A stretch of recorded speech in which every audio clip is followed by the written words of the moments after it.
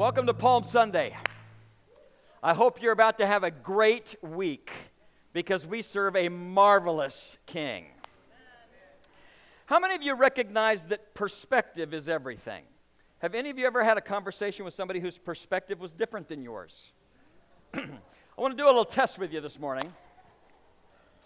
I want to show you some things, some images that, depending upon your perspective, you may look at differently than those around you. Let's go with the first one here. First one. How many of you have seen this before? What's the first thing you saw? A vase? How many of you saw faces? Most of you are face people. Face people. Let's move to the next one. How many of you see a beautiful scene with a lake? How many of you see a baby? Oh, I can hear it. It ripples. Your fingers are pointing. Let's take a look at the next one. How many of you see a duck? How many of you see a rabbit? The first service was almost all duck people. This one, there was more rabbit people. I'm not sure what that says about you. And is there one more? How many of you see a mature woman? I want to be politically correct here. How many of you see the profile of a less mature woman? How many of you don't see anything? Those are the ones that I'm worried about. Perspective is everything. It's everything. And I want you to know that as we approach the scripture today, the perspective of the people that were watching Jesus as he came marching in was different than what we would expect. And I want to try to bring some clarity to that and the perspective. What kind of a king are you expecting? Lord, as we approach your word this morning, we do so with an understanding that you said you would lead us and guide us into all truth. We understand that there was a historical context that took place on this triumphal entry that we have the opportunity to look at differently because of our perspective. So give us clarity, I pray. We pray this in Jesus' name. Amen. If you have your Bibles, I'm going to ask that you would turn to Matthew chapter 21. I would like to read the passage of Scripture of the triumphal entry and found in verses 1 through 11. It says, as they approached Jerusalem and came to Bethphage on the Mount of Olives, Jesus sent 2 disciples, saying to them, go to the village ahead of you, and at once you will find a donkey tied there, with her colt by her. Untie them and bring them to me. If anyone says anything to you, tell him that the Lord needs them, and he will send them right away. This took place to fulfill what was spoken through the prophet. Say to your daughter of Zion, see, your king comes to you gentle, riding on a donkey, on a colt, on the foal of a donkey. The disciples went and did as Jesus had instructed them. They brought the donkey and the colt, placed their cloaks on them, and Jesus sat on them. A very large crowd spread their cloaks on the road, while others cut branches from the trees and spread them on the road. The crowds that went ahead of him and those that followed shouted, Hosanna to the Son of David! Blessed is he who comes in the name of the Lord! Hosanna in the highest! When Jesus entered Jerusalem, the whole city was stirred and asked, who is this? The crowds answered, this is Jesus, the prophet from Nazareth in Galilee. The place where this takes place is near Jerusalem, and it's on the Mount of Olives. And it's on this mountain that Jesus will tell his disciples that he's coming again. It's at the foot of this mountain that Jesus will pray, and the perspiration from his sincerity of prayer will be like great drops of blood. It's on this mountain that Jesus will go back to heaven. And so from this mountain, on this day, Jesus is descending, and he's going into the city of Jerusalem. And the time that this all takes place is during the Passover. And it was a time when the Jews were coming, and each of the families were bringing lambs with them that they were going to sacrifice. And so I want you to picture in your mind this vast crowd of people that are entering in. They're all coming to Jerusalem. Many of them had the legs of lambs tied, and they slung them over their shoulders. Others of them were carrying lambs. All of them knew that they were going to be going to the temple, and that these lambs were going to be sacrificed, and the blood from them would be the covering of sin for them. And so in this mass of humanity and people carrying animals, and I'm sure that there were lambs that were getting loose and running all over, and families trying to run around and grab their lambs as they're coming in the mass of this humanity and all of this chaos, the Scripture says that Jesus comes. And on this occasion, He is bringing Himself, knowing that He is the Lamb that is going to cause all the rest of the lambs to be able to live, because He's the Lamb that takes away the sin of the world. And so the attitude in which He is riding as He's coming into the city, He recognizes that He is coming, then He's going to change events forever. And in Scripture, this is known as the Lord's triumphal entry. This is the time when Jesus publicly comes to the city of Jerusalem to present Himself to Israel as their Messiah and their Savior. Now, Jesus has been to Jerusalem many, many times, but this is the last time that He will come. This is the final week of His life. This is the moment when He recognizes that what He is doing can change everything, and He has a perspective when He is coming that is different from the perspective of those that were watching Him. Have you ever asked yourself, if this is the triumphal entry, if this is the moment that signals that there should be great celebration, then why is it that within a few days Jesus is going to be tried and crucified? Why is it that everything and all of the attitudes of people seem to change at the end of the week? It's an interesting passage of Scripture. In fact, depending on what version of the Bible that you have, the heading of this passage may either be the Psalms passage, or it may be the Passion passage. When I'm talking about the Psalms passage, I'm not talking about palm reading. It's the palms that they are laying out before the Lord, because that's what the street was lined with as people were greeting Him. And some of you would recognize that years ago Mel Gibson made a movie called The Passion of Christ that he took from this particular passage. It's interesting because I have a full life study Bible. And on the bottom of each of my pages, there is a list of things that give me some historical context and some Greek word study that help me in studying. But when it comes to these 11 verses, they are ignored in my full life study Bible, because it's a difficult perspective to take. How do you call something a triumphal entry when at the end of it everything changes? And so on this glorious Sunday for all Christians, what goes wrong by Friday? What goes wrong that Jesus will find Himself betrayed by His own disciples, arrested by the high priest's guard, accused by a coalition of religious leaders, tried by the Roman governor and sentenced to die a death of a common criminal, death by crucifixion? Why did the crowds who lined the street to adore Him on Sunday shout, "Crucify Him," by the end of the week? I believe that today, as we go through this, that you'll begin to understand a lot of it had to do with perspective.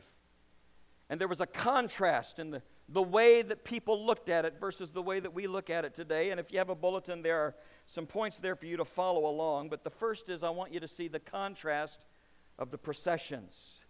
The contrast of the perceptions. You might not know that Jesus' procession in Jerusalem on the east side was not the only procession that took place into Jerusalem on that day. Pontius Pilate led a procession of Roman cavalry and centurions into the city of Jerusalem from the west side. Now, as I mentioned already, there were hundreds, if not thousands, of families that were pouring into the city, and the chaos of what that must have looked like was interrupted on the west side as this procession came through. As he begins to lead, Pontius Pilate leads the Roman soldiers that are coming through on horseback. And I would imagine that the chariots that came and the horses are pushing people to the sides of the road as they're being bumped by these magnificent beasts as this parade comes in the west side. The soldiers that are there, their leather armor is probably glossed to a high shine, and their helmets are shimmering in the sunlight, and on their sides they have swords that are strapped into their scabbards. Many of them may have been holding on to spears. And then there were those that were marching along behind them, that were perhaps carrying bows with arrows across it. All of this, in the middle of this crowd, was to give the image that it doesn't matter what you do, we are more powerful than you are. Drummers beat out a cadence as they marched through the entrance of the city, and Pilate, as the governor of the region, was there because he wanted to make sure that this conquered people would have no ideas about trying to rise up and overthrow him. I also would imagine that the Roman soldiers, as they're coming in, had to have an understanding of what this festival was about. It was a festival that celebrated the liberation of the Jews from the Egyptian empire in the past. And so Pilate had to be in Jerusalem. He had to be there to occupy the land. And they set up a garrison right outside the courts of the sacrifice, where they sacrificed in the temple, so that everybody that was bringing their lamb for sacrifice would look up and recognize the power of this army to keep them down and to keep them under the thumb. In fact, history indicates that the last major uprising that the Jews had had against them, the Romans came down with such force that they destroyed the whole town of Emmaus. And along the lines of the town, the walkways there, they hung and crucified 2,000 Jews just to tell the people, don't you ever do this again, because we are more powerful than you. So the Romans had made their intolerance of rebellion well known, and so on this occasion, Pilate traveled with a contingent of his finest to the stuffy little town where lambs were running everywhere, just to show the Jews, we control you. Pilate's entry into Jerusalem was meant to send a message of intimidation and power and might.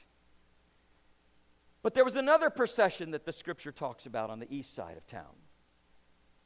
And in this procession, it says that Jesus came into Jerusalem. And if Pilate's procession was to show military might, Jesus' procession was to demonstrate quite the opposite. In fact, we are told in Scripture that Matthew and Mark record his own words, Jesus, as he comes in, and he's riding on this donkey and on the colt because the Lord needed them. And Jesus quotes from Zechariah in the 9th chapter, and he says this, "Say to the daughter of Zion, see, your king comes to you, gentle and riding on a donkey, on the colt, on the foal of a donkey." But there's more to this description than meets the eye. It's more than just talking about Jesus' transportation, because if you turn to Zechariah chapter 9, the Jewish people recognize Jesus is quoting just a little bit of a prophecy. And so they would have known in their mind there's more to the prophecy than what he's mentioning. And here's what they would have begun to think, because here's the way that this prophecy is described. In verse 8 it says, "I will defend my house against marauding forces. Never again will any oppressor overrun my people, for now I am keeping watch. Rejoice greatly, O daughter of Zion. Shout, daughter of Jerusalem. See, your king comes to you, righteous and having salvation, and gentle, riding on a donkey, on the foal of a donkey." And then in verse 10, the prophecy that the Jewish people would have known about says this, "I will take away their chariots." Now they'd just seen a procession on the other side that had chariots. "I will take away their war horses from Jerusalem. The battle bow will be broken, and he will proclaim peace to the nations. His rule will extend from sea to sea." And then you move down to verse 12, and it says, "Now I will announce that I will restore twice as much to you." In other words, the people that were watching Jesus come in they saw him with the expectation that he was about to overthrow the Romans. This is the time. He's coming. We've got a new king. By the end of the week, we will be in control. And I can't wait to see what he's going to do to overthrow Rome. That was the message that they heard when Jesus came in, that he would deliver them from the oppressor, and they were thinking Rome. So the two processions couldn't be more different in the messages that they convey. Pilate, leading the Roman centurions, asserts power and might in the empire of Rome and will crush all who oppose it. Jesus, riding on a young donkey, embodies peace and tranquility that the shalom of God brings to his people. And those who watched that day had to make a choice. Whose power will we choose? It was all a matter of perspective. Secondly, within this, there was the contrast of leadership that was taking place. There's a book that was written by Matt Linsky and Ron Heifetz, and the name of the book is Leadership on the Line, and there was a quote out of that book that I absolutely love. It says this: leadership is about disappointing your own people at a rate they can absorb. Leadership is about disappointing your own people at a rate that they can absorb. What was it about the visible leadership of Jesus that went from exciting to absolutely disappointing from those that were watching in a matter of days? We repeatedly read in the gospel that the majority of the people were following Jesus because of the miracles that they had seen him do. And so they had this image in their mind that because he already had performed miracles, he's got the power to do anything, so we will follow him because of that, knowing that if he can do that, he can overthrow the government. And so they followed him because of his miracles. In fact, you may wonder why throughout Scripture, every time Jesus did a miracle until this last week, he always told people, don't tell anybody. I laugh at that. If you're healing people and you're raising people from the dead and then you say, now don't tell anybody, that's not going to work very well. The reason was because Jesus didn't want their perspective to be skewed by his power, because he came for a bigger reason than just to heal people. But because of that, they were following him. We read in John 11:45 that many of the Jews came to Mary and had seen the things with Jesus that he had done, and they believed on him because of that. After healing the blind and the speechless in Matthew chapter 12, the people considered this question: is this not the son of David? John chapter 2:11 recorded the miracle at Cana, and it says Jesus manifested forth his glory, and his disciples believed on him. John 6:2 states that the crowds followed because they saw the miraculous signs that he had done, and so they followed him. Interesting enough, even Jesus tried to point people to the real reason that he had come, when in Matthew chapter 9 verse 6 it says, but I want you to know that the Son of Man has authority to forgive sins on earth, and to prove to you that I've got the power to do that, which is the far more important, I will tell this paralyzed man to get up and take your mat and go home. Jesus tried to draw the distinction between his purpose and their perception, but nobody would listen. How many of you have heard the statement, you're only as good as your last game? You're only as good as your last game. Everybody's a hero until you have a bad game. And so what we see during this week of the triumphal entry to his crucifixion is that the miracles of Jesus were not enough to keep people loyal when they became disappointed. I believe that Jesus, as he's coming in, knew himself to be the Messiah for whom the people were eagerly looking for, and he saw in himself the realization of all of the religious hopes, but at the same time he knew that he was going to be unpopular because his expectations for what he wanted to do and the expectations of those that were crying Hosanna were different perspectives. You see, he came as the Messiah to win a greater victory than the victory of that week. He did not yet resemble the conception that the people had of the Messiah. He brought the highest good because he was going to open up the kingdom of God, but the people expected the coming of the Messiah and the manifestations of his benefits would be something that they could enjoy instantly. And if you're not going to do that for us, Jesus, if you're not going to work that way for us right now, then my perception of you was all wrong.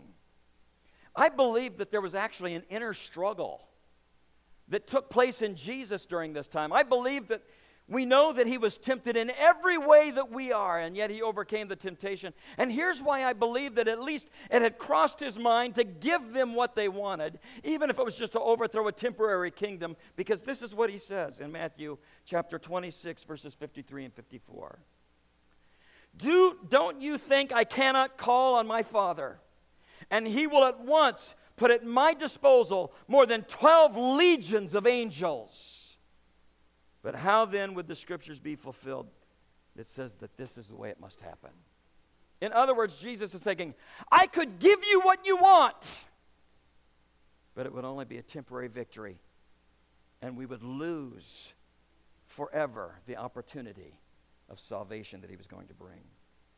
In fact, he decided against this method of asserting his messianic call because he thought about us today and not just those that were around him on that march that day. Because if Jesus had yielded to the type of leadership that the people wanted that day, he might have advanced his fame, but he would have missed his calling. He would have advanced his fame, but he was missed his calling. For if he would have done what they wanted, he would have confirmed to the humanity that was standing there that he had the power to do what they wanted, but he would have cast us into eternal lostness because his war was a bigger war. The contrast in the leadership is remarkable in this passage. Roman leaders said that they would do everything in their power to hold rule over the people. Jesus, by contrast, had immeasurably more power and might than any army on earth could ever conceive, and he chooses not to use it in order to secure for us a greater good and a relationship with his Father. So by the end of the week, Jesus will have disappointed the crowd at a faster rate than they can stand, and they will turn on him. Even those closest to Jesus, the 12 disciples, will either betray him outright or they will abandon him in confusion and fear because their perspective was different. Then there's the contrast of kingdoms. Jesus' entry into Jerusalem may or may not have been planned to occur at the same day as Pilate's procession through the western gate. Whether it was planned or not, the difference between the two kingdoms was unmistakable. The late Emperor Augustus, who had ruled from 31 BC to 14 AD, was said to have been fathered by the god Apollo, conceived by his mother Atia. Inscriptions referred to him as the Son of God or Lord or even Savior in some writings. And after his death, legend had it that he was seen ascending into heaven to take his place among the gods. Tiberius, during Jesus' life and ministry, who lived then, also bore divine titles. The emperors would demand not only to be addressed by the common people as God, but they demanded that they be worshipped as gods as well. And so the contrast between the kings and the kingdoms was on display that day in Rome. And although many of the common people thought that they were siding with Jesus, they had sided with him for the very reasons that the other people had sided with Rome. They thought Jesus could do for them what the power of Rome had done for others, which was he's going to make our lives better. He's going to deliver us from the oppression that we are under. And he's going to turn the tables on them, and we will be in power, and we'll get to tell them what to do and hold them down. That's why, by the end of the week, the perspective of the crowd had changed completely. Because they begin to realize after his arrest, when he stands there before the people and he won't speak a word in his own behalf, as he is beaten and prepared for crucifixion, they begin to realize, oh no, he's not going to do any of the things that we had wanted him to do. He's not going to do anything to set us free. And now they begin to realize because we participated in the celebration, when he came into town, our life is going to be worse because now the Romans look at us as those that are a part of an uprising, and they may very well come after us. And now Jesus has made our life worse. That's why they cried out together, crucified him, because they wanted, at that point, feeling as if Jesus had let them down, to let Rome know we are now on your side again for their own self-preservation, because their perspective had changed. They didn't know at that time that Jesus' kingdom was not of this world. And it contrasts with the kingdom of this world in every possible way. This isn't just simply a contrast between good and evil. The contrast is between two fundamentally different ways of doing life. Two fundamentally different mindsets and belief systems. Two fundamentally different loyalties. And it's demonstrated in the differences of these kingdoms in these 5 ways. Number 1, it was a contrast of trusts. The kingdom of the world trusts the power of the sword. And while the kingdom of God trusts in the power of the cross, we know that what the sword tried to do then, the cross liberates us from today. And it was a vastly different contrast in trust. The Romans held power over people.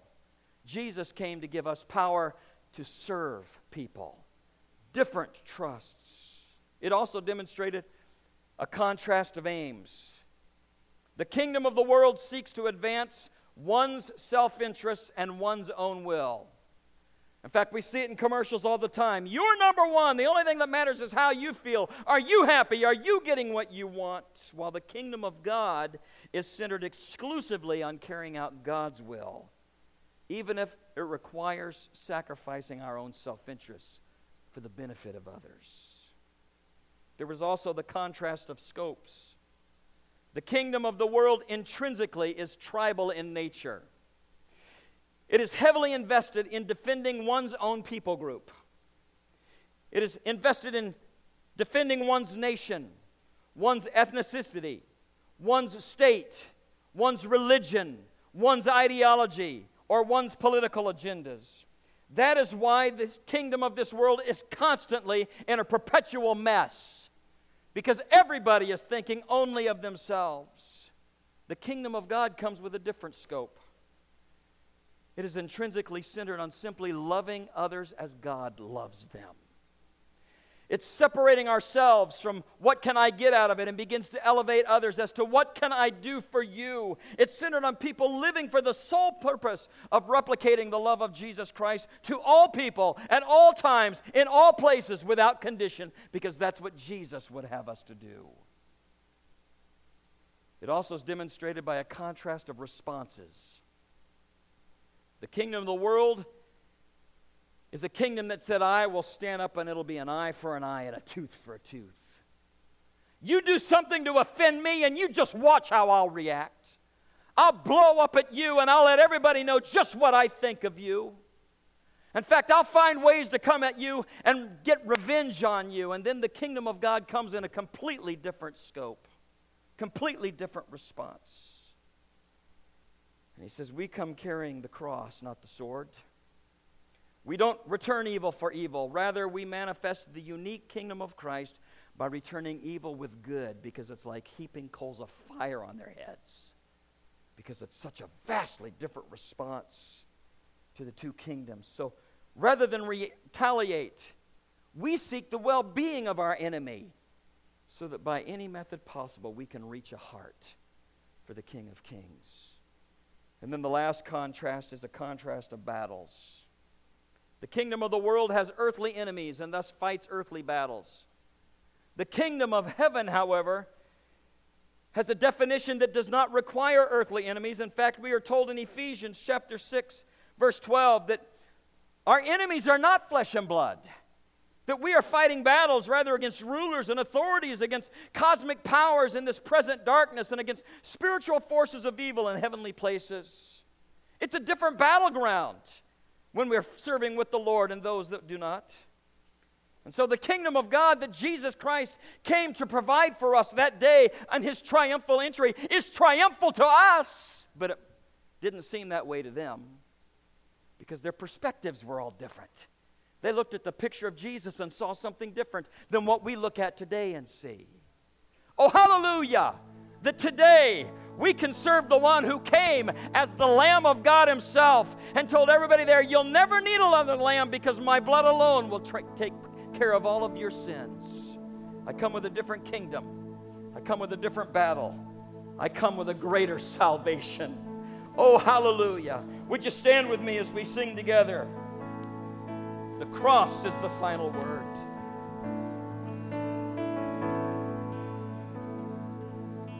The cross has the final word. The cross has the final word. Sorrow may come in the darkest night. The cross has the final word. The cross has the final word. The cross has the final word. Evil may put up its strong victorious fight. The cross has the final word. The cross has the final word. The cross has the final word. The Savior has come with the morning light. The cross has the final word. The cross has the final word. The cross has the final word. He traded death for eternal life. The cross has the final word. I'm going to ask that you would close your eyes and bow your heads for a moment.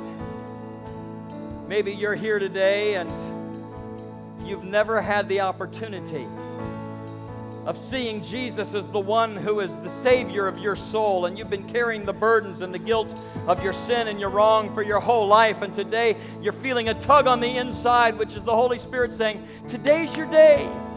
I will set you free because my kingdom has come into your life in a new way. If you're here this morning and you say, Pastor, I'm ready to receive Jesus as my Savior, I'm going to ask that you just lift your head and you look at me, and I'm just going to simply say, I agree with you. And then as we conclude the service, there will be people that will be here in the front that will be available to pray with you. And I'm starting on your far left and my far right. And if you're here today and say, today's my day, would you just lift your head so that I can agree with you? I'm not going to embarrass you, but I can't wait to introduce you to the King that has come to save your soul. As I move now to the left center, yes, sir, I agree with you. Are there others this morning? Say, today's my day. Yes, sir, I agree with you. Are there others? This is your moment. Jesus has come to give you a brand new kingdom and a brand new life. Moving now to the other side of the center aisle. Is this your moment? Is this your time? Is Jesus knocking at the door of your heart? Looking into the far right and into the overflow. Is Jesus speaking to you? Is this your time of invitation? If it is, don't turn your back on Him, because He has come to lead you into a brand new kingdom. I'm going to ask that you would open your eyes and lift your heads, and if our altar workers would please make their way to the front this morning. In just a moment, we're going to be concluding this time of the service, but I want you to know that if you are here and you have needs in your life, that maybe it's a physical need, maybe there's other things going on, and you just need somebody to join you in prayer today, I want you to know that we believe in a God that answers prayer. He loves you more than you could possibly know. And to the two men that said, today's my day, I want to invite you to come and talk to one of the men up here who will be glad to help you in the first steps of this new journey of being a follower of Jesus Christ. We've been praying for you. We've been praying for this moment, that God would give us souls. So Lord, as we approach you today, we understand that our perspective is often skewed. We don't often see things the way you do. And as we look at this triumphal entry and recognize there were people that were cheering you on Sunday, that were cursing you by Friday, I pray that today you would lift up our perspective, that we could see that you had a greater good in mind than just trying to change a political system. You wanted to change the universe by allowing me to enjoy eternal life with you because of what you have done. And so today, Lord, I pray that you would touch the hearts and lives of those who responded to this salvation call and those who are still wrestling with the conviction. Father, I pray that throughout this week we will be quick to invite others to the celebration Sunday, when we celebrate the day that changed everything, the day you rose again. Oh God, we are so thankful that you didn't settle for just changing their perspective and calling 10,000 angels and changing a political system, but that you followed in obedience to the Father and changed our eternity. For this we give you thanks. In Jesus' name. And everyone said, amen.